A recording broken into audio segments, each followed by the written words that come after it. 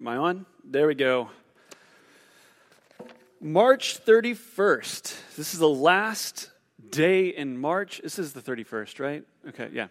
And I just had a really concerning thought that it wasn't. March 31st, this is the end of March and also the end of our series on the book of 1 Peter.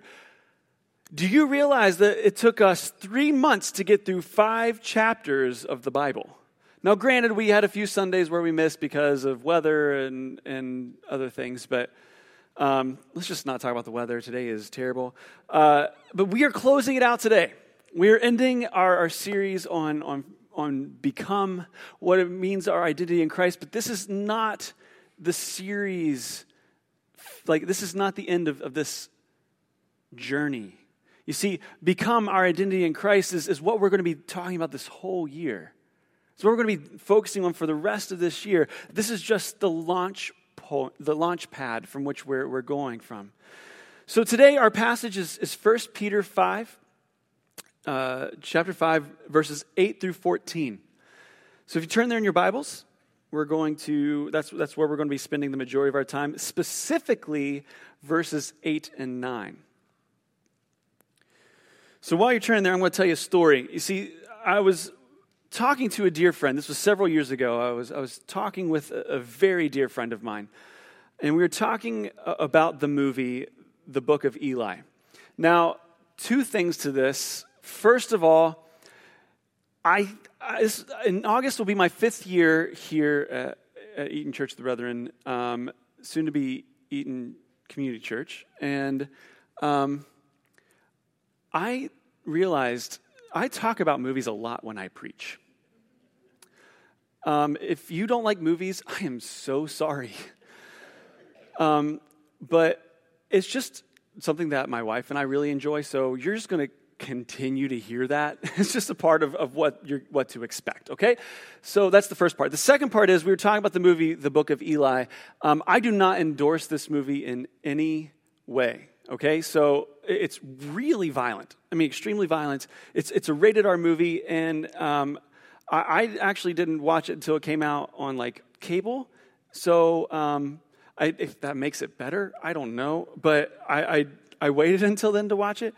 But I was talking to my friend about this movie, and he had asked me if I had seen it at the moment. It was still in the theaters, and he asked me if I'd seen it, and I said no. But I wanted to eventually see it. My friend then proceeded to tell me everything about the movie. And I couldn't walk away. Because you see, this dear friend of mine was about 30 years older than me and was a mentor of mine. And I felt it would have been quite rude for me just to say, hey, stop talking. You're going to ruin the movie for me. Now, I maybe I'm just too nice that way. I don't know, but I stood there flabbergasted as the movie just began to be unfolded before me, not visually, but with words. And every detail upon detail was given. And here's the problem. If you've seen the Book of Eli, or you know of the Book of Eli, it has an amazing twist at the end.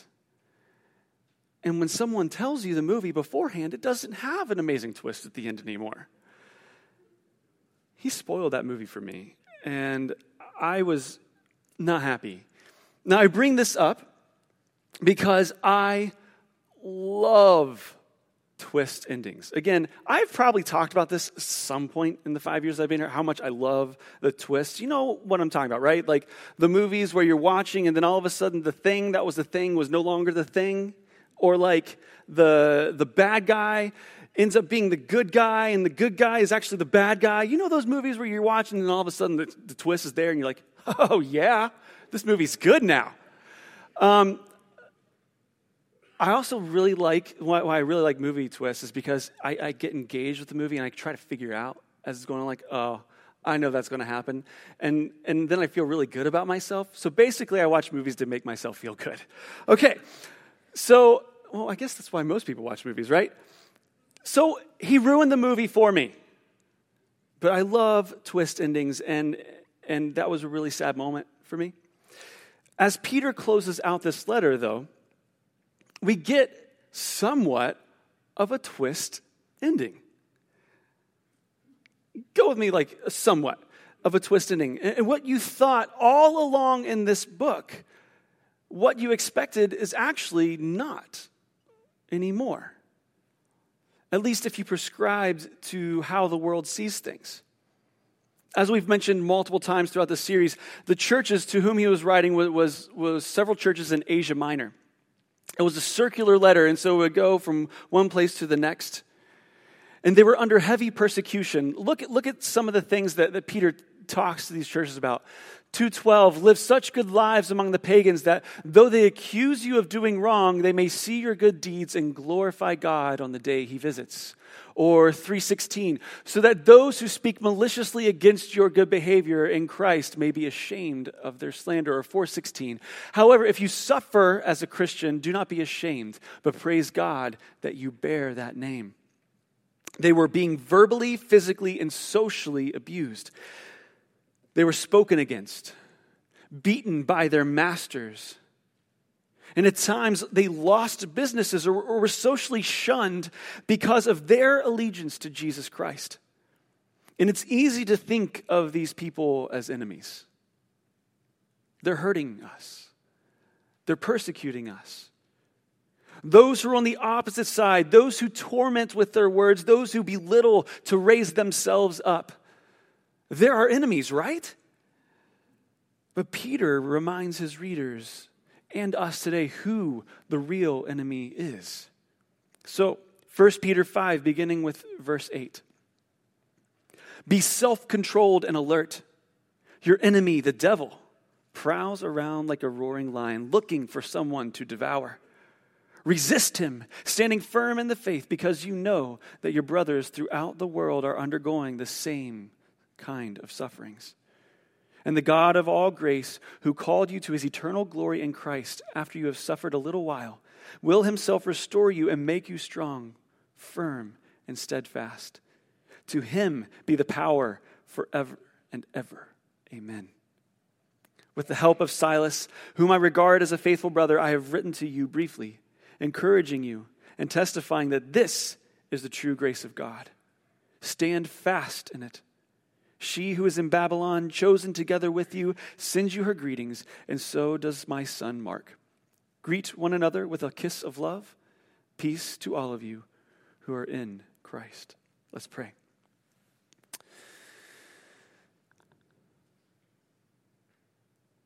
How holy is your word, and we are so grateful to read it together. God, thank you for Peter and how you used him to pen these words that have stood the test of time. Holy Spirit, as you did back then and helped him pen this, I pray that you help us today in interpreting and understanding it. So give us wisdom, give us direction, and give us truth. Pray this in your name. Amen. The big twist that Peter is wanting us to see is that people are not our enemy. Our enemy is the devil. It's not those who persecute us and make our lives miserable, but rather it's spiritual forces who are against us. Peter is, in a roundabout way, helping his readers and remind them and understand of Jesus' words in Matthew chapter 5, which you'll see on your screen. You have heard that it was said, love your neighbor and hate your enemy. This is Jesus talking. But I tell you, love your enemies and pray for those who persecute you. Jesus' words help us bring humanity to our enemies, reminding us that they actually really are not our enemies.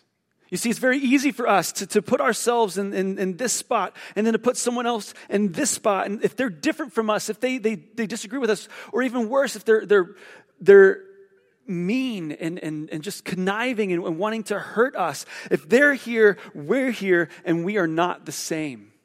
But we must understand that these words help bring this new understanding to what an enemy is. Our enemies are those whom we are to love, pray for, and care for. Because they're the ones Jesus came to save as well. You see, in Romans, Paul the apostle, he tells us that we at one point were enemies of God. All of us were enemies of God. So just like the rest of this letter in 1 Peter, Peter is reminding the churches in Asia Minor that the kingdom of God is upside down. It's backwards. It's not the way the world sees things. This approach to life should give us new eyes to see things differently. If someone hurts me, at least this is the way the world sees it, if someone hurts me, you better believe I'm going to hurt them back. An eye for an eye, right? But that's not how Jesus' kingdom operates.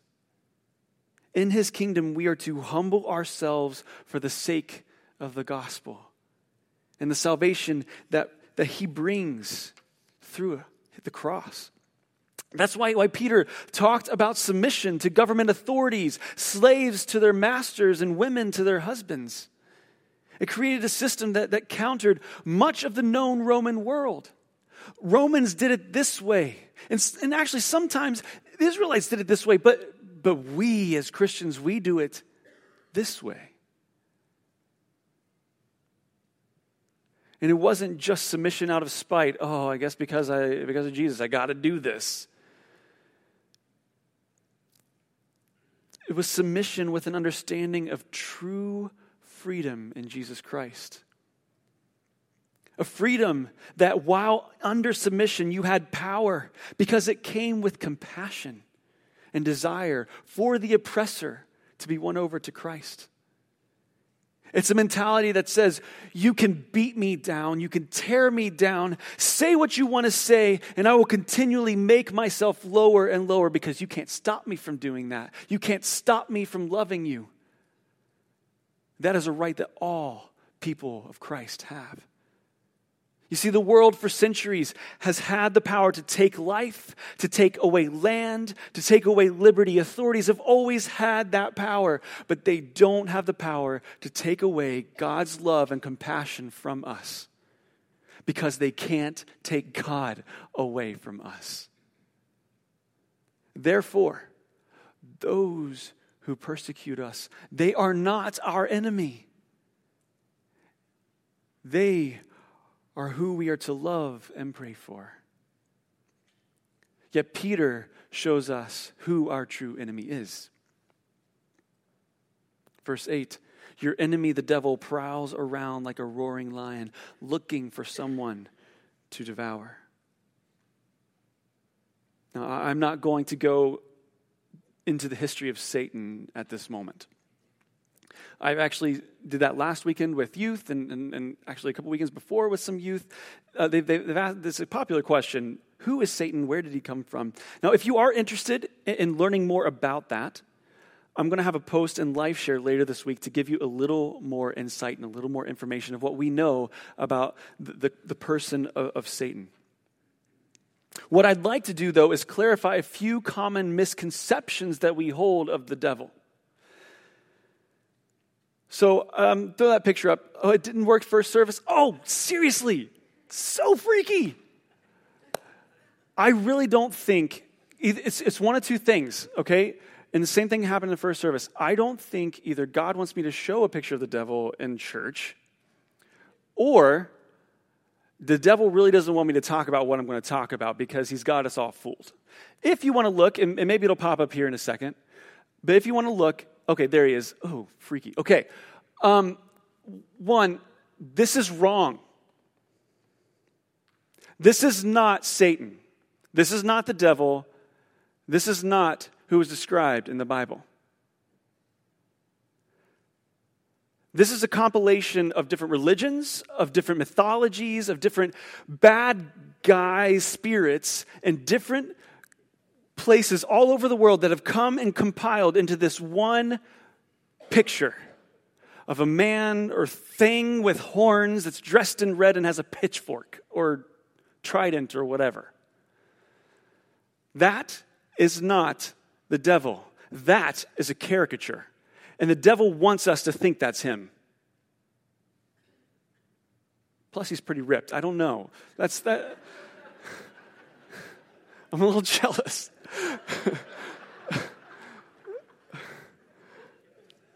I know you all were thinking that, right? Because you're like, you know me and my amazing muscular physique. Okay. God, forgive me, please. That's wrong.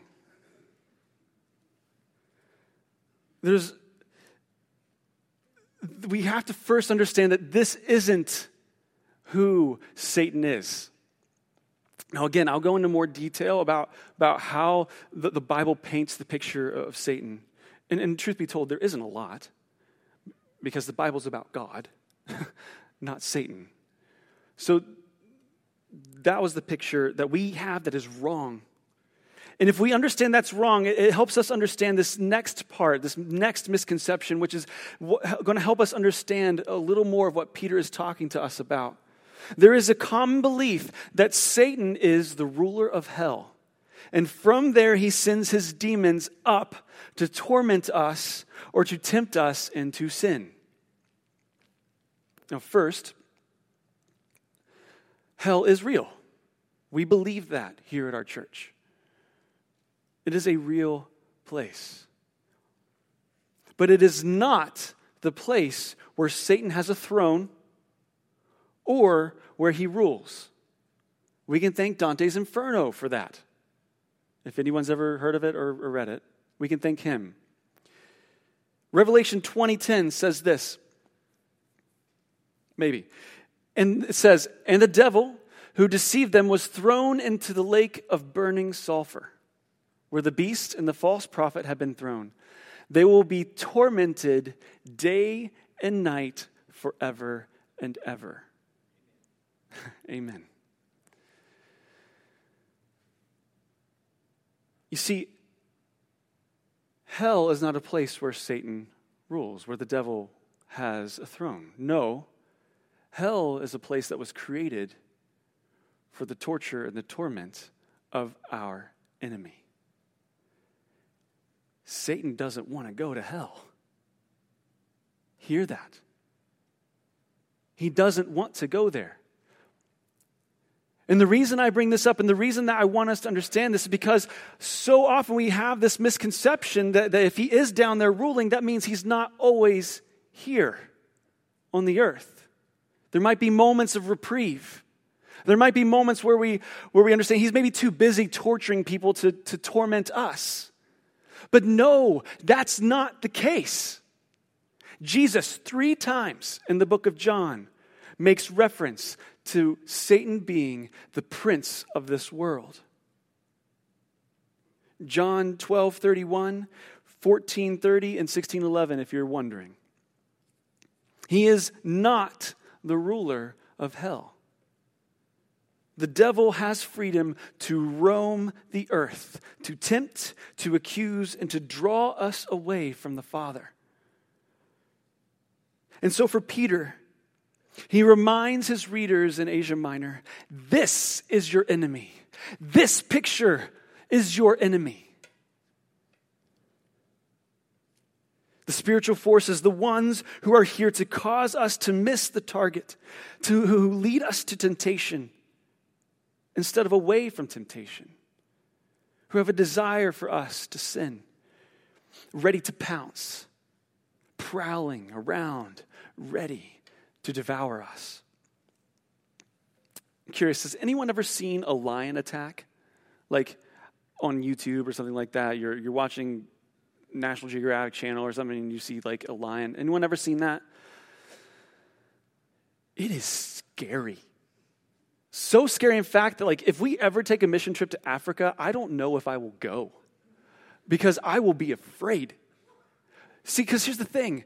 When a lion is about to attack, the prey has no clue. The prey is so unaware of what's happening. Because the lion, he's quiet. He's hidden. He gets down. He knows exactly what's going on. And he does that little arm thing. Like he's about ready to attack. Now, I decided to find a video for this to give you a full picture of what I'm talking about. So, if you have a weak stomach, you may not want to watch. What are you doing, son? Pouncing. Let an old pro show you how it's done. I told the elephants to forget it, but they can't. Zazu, would you turn around? Yes, sire. The cheetahs are hard up. Stay but, low I always to the say, ground. Cheetahs never prosper. Okay, stay low to the ground, right, yeah. What's going on? A pouncing lesson. Oh, very good. Pouncing. Pouncing? Oh, no, sire, you can't be serious. Oh, this is so humiliating. Try not to make a sound. What are you telling him, Mufasa? Mufasa? Simba? That's very good. Now, I really did think about showing the actual thing, but I got grossed out by it, and I figured, I didn't want people vomiting everywhere. So, I went with this video instead. Most of you have probably seen this at some point. If not, it's The Lion King. What are you doing? Seriously, I like movies. But it still happened. I don't know if you noticed. Zazu, who was the bird, was talking to King Mufasa, and he was talking, and then all of a sudden, everything got quiet. And he didn't know where they were. That's how lions do it. When they're after their prey, they know what's going on, and the prey has no clue. I mean, it's cute to watch on the TV, on a movie. But it's not so cute when you see it in real life, and definitely not cute when the devil devours his prey as well. I've been in the church for 36 years of my life. My dad's a pastor. I grew up in the church. I remember probably 30 years of it altogether, maybe 31. I remember some from my 5-year-old year. All throughout those years, I can think of time after time after time after time of the devil catching his prey. Of seeing mighty men of God fall or mighty women of God fall. I've seen it time and time again.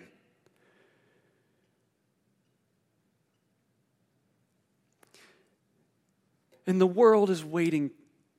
The world is watching, and it's ready. It's ready to watch the devil devour his prey. But Peter, in his encouragement, Peter, in his reminder of everything that's been happening to these churches in Asia Minor, he reminds them that they have the authority to overcome it. You see, Paul says in Colossians 2, he, being God, forgave us all our sins, having canceled the charge of our legal indebtedness, which stood against us and condemned us. He has taken it away, nailing it to the cross. And having disarmed the powers and authorities, he made a public spectacle of them. Listen to that. And having disarmed the powers and authorities. He's talking about spiritual powers and authorities. And having disarmed the powers and the authorities, he made a public spectacle of them, triumphing over them by the cross. So we must be self-controlled. That's what Peter says in verse 8. Be self-controlled and alert. The theologian J.R. Michaels interprets it this way. Pay attention. Wake up. We have to be ready. Because if we are not, the devil will devour us. So Peter's encouragement in verse 9 is to resist the devil. Look with me at verse 9. Because we have the authority from Jesus Christ to do this, verse 9, resist him, being the devil, standing firm in the faith, because you know that your brothers throughout the world are undergoing the same kind of sufferings.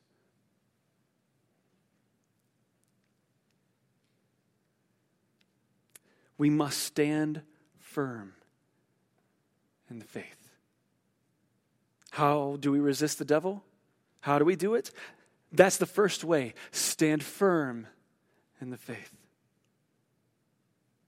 As we've been walking through the first of Peter's letters in the Bible, I pray that you've been able to join us. You've been able to see this clear picture of what Peter's been communicating. That we must stand firm. In order for us to stand firm in our faith, we must know whose we are. Now, I want you to hear that very clearly. I didn't say you have to know who you are. What I'm saying is you have to know whose you are. To know who has claimed you and whom you belong to. And so going through the book of 1 Peter, listen to what he says over and over and over again to these churches. To know that Jesus Christ has given you a new birth. To know the one who is holy has called you to be holy. To know you are a chosen people, a royal priesthood, a holy nation, a people belonging to God. To know you have a task to live out your salvation in humility and submission. If we are to stand firm in our faith, we must know that Jesus bore our sins in his body on the cross so we might die to our sins and live for righteousness. To know that by his wounds we are healed. To know that under submission and humility, God will hear our prayers. To know we are blessed and that we don't need to fear a thing. If we are to stand firm in our faith, we must know that Christ died once for all in order that we should be brought to God. To know that we are to love each other deeply. To know we can proudly bear the name of Christ. To know when we humble ourselves, we will be lifted up. And to know that when we cast our anxieties on God, he will take them because he cares deeply for us. It's when we know these truths, it's when we understand whose we are, that we can marry our identity and God's truths together.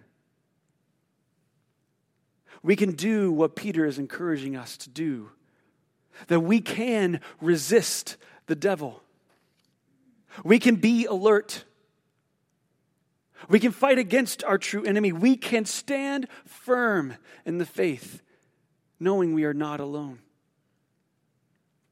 You see, God has been leading our church to recognize our identity.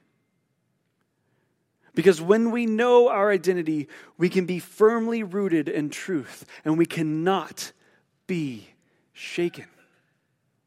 That's what we've been doing from January 1st to now.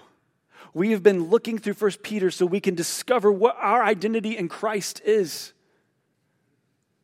And those verses that I just pulled out and summarized, those are just a smattering of just a book that has 5 chapters. You have a whole Bible full of knowing whose you are. Our identity is in Jesus Christ. And that's what we've been prepping for and doing, because when we know this truth, we can no longer be shaken because we are rooted in his foundation. We are foundationally strong in the midst of persecution as we humbly lay our lives down for the sake of the gospel of Jesus Christ.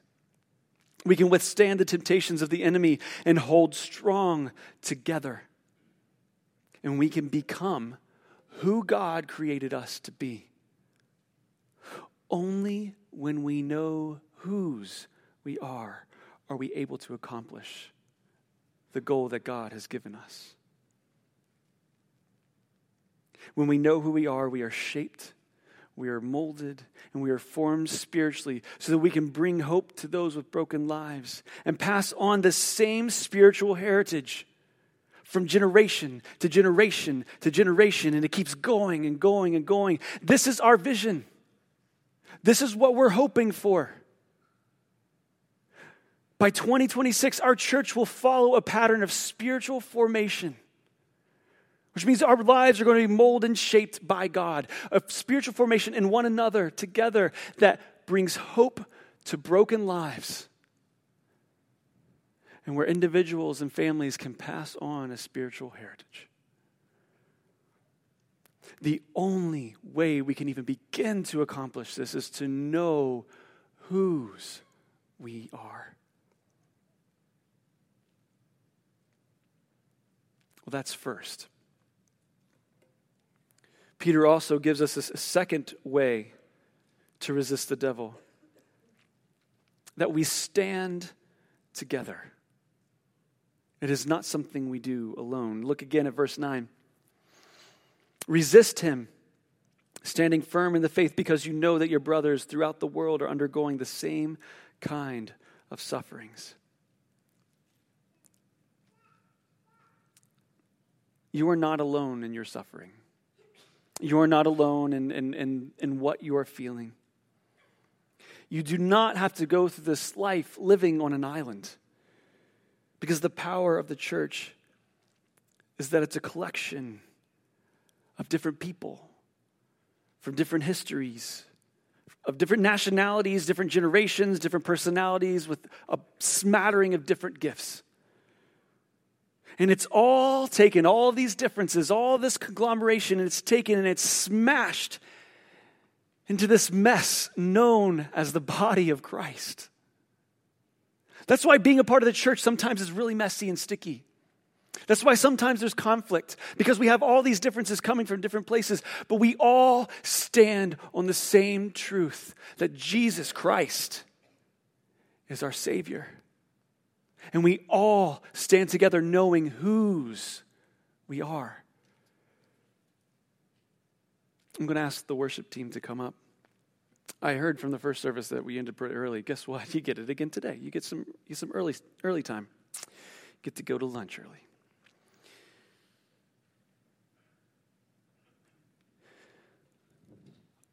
Our lives are not our own when we belong to Jesus Christ. They are no longer ours. When we belong to Jesus, first our lives are given to Him. And then He uses them as He pleases for everyone else.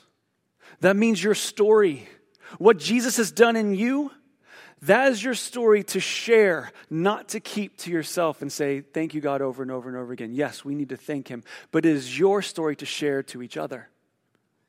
Because you never know that the person that you're sharing your story to, they may think they're all alone in that story, and they may identify with what you're going through and say, I thought I was the only one. It is your story for the kingdom, so share it. We want to uplift each other. Pray for each other. Set our own desires aside for the sake of the one whose desire is the only important desire, being Jesus Christ. Because in doing this, God receives glory and His kingdom is expanded.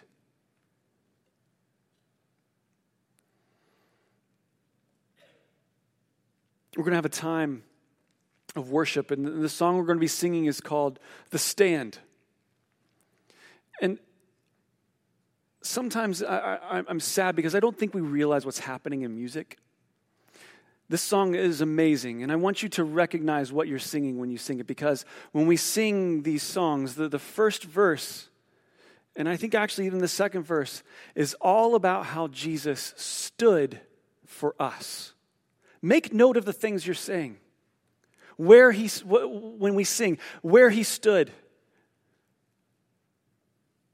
What He did in His standing for us.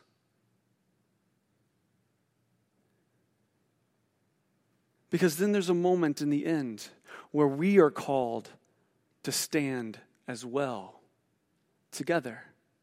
Where we say, I'll stand with arms high and heart abandoned. I mean, we've sung this song many times here. When we stand like this, it's a surrender. And here's my encouragement for you today. Maybe that surrender is just the simple act of raising your hands up because it's really super awkward. Maybe your surrender today is the thing that just keeps holding you back from understanding whose you are. Maybe your surrender is that you are too consumed with your life. You have too much going on that you can't invest in other people in our church or invest in the church abroad. Maybe your surrender is something that I have no idea. I can't even think beyond this moment because it's between you and God. But we get to this moment where we're singing about what Christ has done for us and how he stood for us. And now it is time for us to make that stand. Are you ready to make that stand?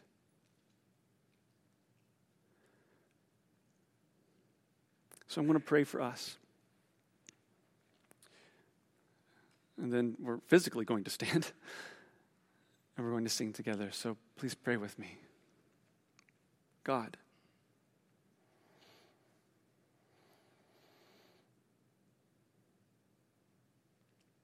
you stood before creation with eternity in your hand. You spoke the world into motion. May we stand.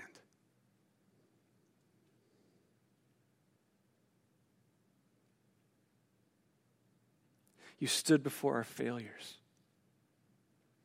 And you carried the cross for our shame.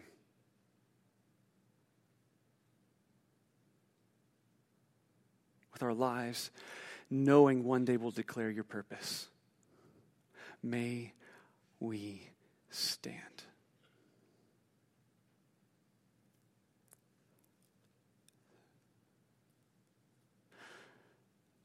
God, help us to lay aside whatever it is so that the devil may be resisted and we can seek after you with arms high and heart abandoned,